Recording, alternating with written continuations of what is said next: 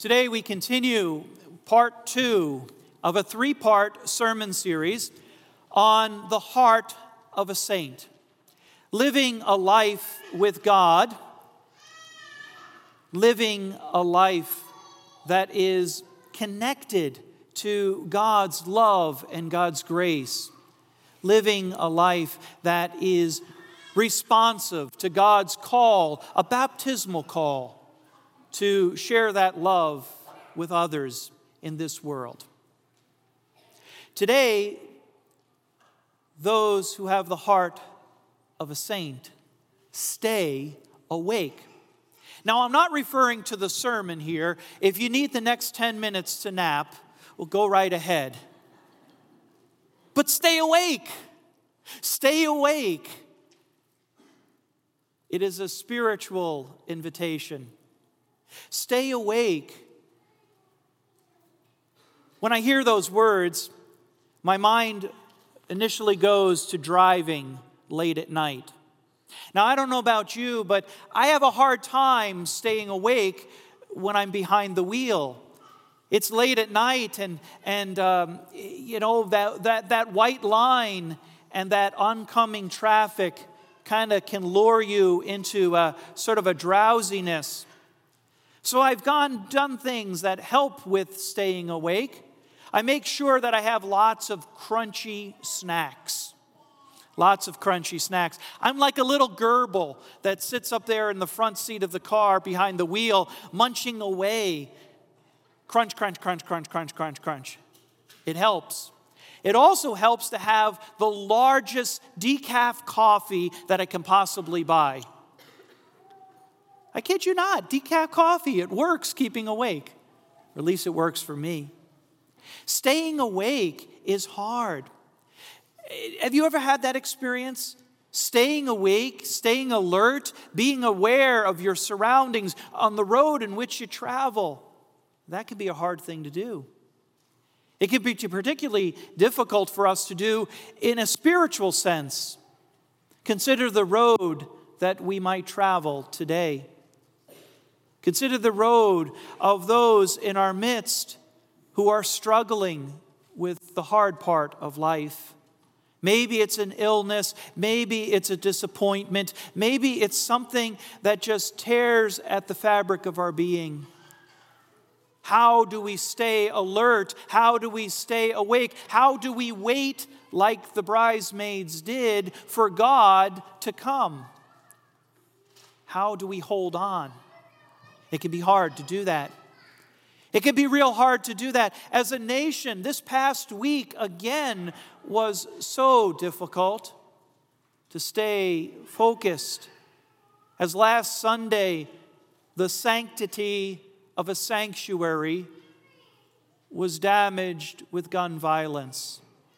And today, the folks of First Baptist Church gather, and they are there for worship, but they do so with a heavy heart, filled with grief that most of us find unimaginable.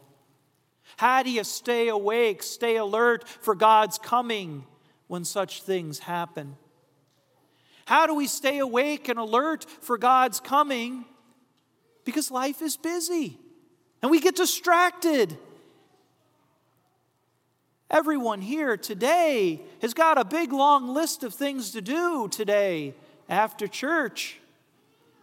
We're pulled in so many directions. It's hard to focus. It's hard to stay alert and awake. You know, in the first century, when Matthew's community first heard this story of Jesus, this teaching, this parable of the 10 bridesmaids, they were having a hard time staying awake too. Oh, they probably didn't have the same sort of to-do list.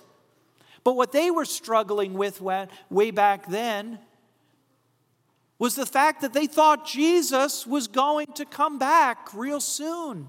After his death, resurrection, and ascension, they were waiting for Jesus to come out of the sky in all of his glory. They were waiting for the peace and the justice of God to roll down like mighty waters. And an entire generation, that first generation that walked with Jesus, that heard Jesus preaching and teaching, that whole generation had passed away. And now Matthew was gathering the stories for the next generation so that we would have something to hold on while we were waiting as God's faithful people. And some were losing heart. And so this story, at the end of Jesus' teachings, this story about staying awake, this parable about the foolish and the wise. The wise wait knowing that we are operating on God's time. The wise wait knowing that we operate on God's time and God does not fit into our timetables as to when we ought to have things all done and wrapped up. The foolish, they are not even concerned with what might happen in terms of God's timing. They're just so focused on their own wants and needs of the moment that they're scattered. The wise focus. The wise focus with anticipation. We call that hope. They wait with hope, knowing that when God comes, there will be a wedding banquet. They wait with hope, knowing that when God comes, justice will be known. And lives that are broken and scattered will be put back together. They wait with hope and anticipation, with a little extra oil, prepared for whenever it might be. Joyfully, they might be able to go into the wedding feast. The saints of God have waited for God through the centuries. And one of the ways that the saints of God have waited with this hope that the wise bridesmaids have here, one of the ways is through prayer. Now, I'm not talking about a transactional sort of sense of prayer. Dear Lord, please send me a pony. I've been really good. Dear Lord, the pony is sick. Make him better. I've been really good. Dear Lord, send me another pony. I've been really good. If our prayer life sounds anything remotely like that, except maybe for the pony piece, if our prayer life is we want God to give us stuff and we promise to exchange our goodness or our devotion for that stuff, then it's transactional. That's not the prayer of the saints. The prayer of the saints, the prayer of the wise bridesmaids, it opens to God. It puts our wants and our time schedules on the side, and it opens to the possibility of God's coming in God's time. It invites God's love and presence in this moment. And it invites us to open our hearts and our eyes and our minds so we can experience God at work in our lives, because the kingdom of heaven has come near and is present among us. The wise, the saints know that. But it's not all about being open in our own little worlds to God's coming that keeps us awake. It is engaging in the world.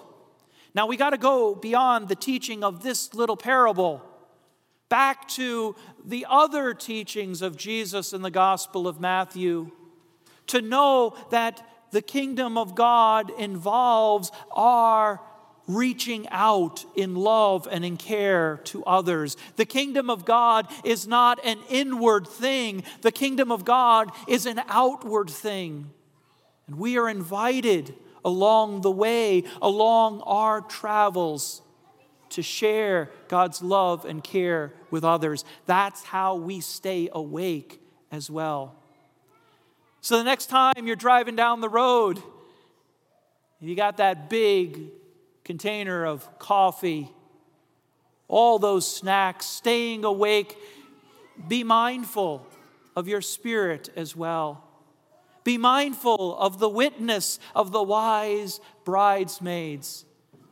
Open your hearts and invite God to be made known. Open your hearts and share Christ's love along your travels. Amen.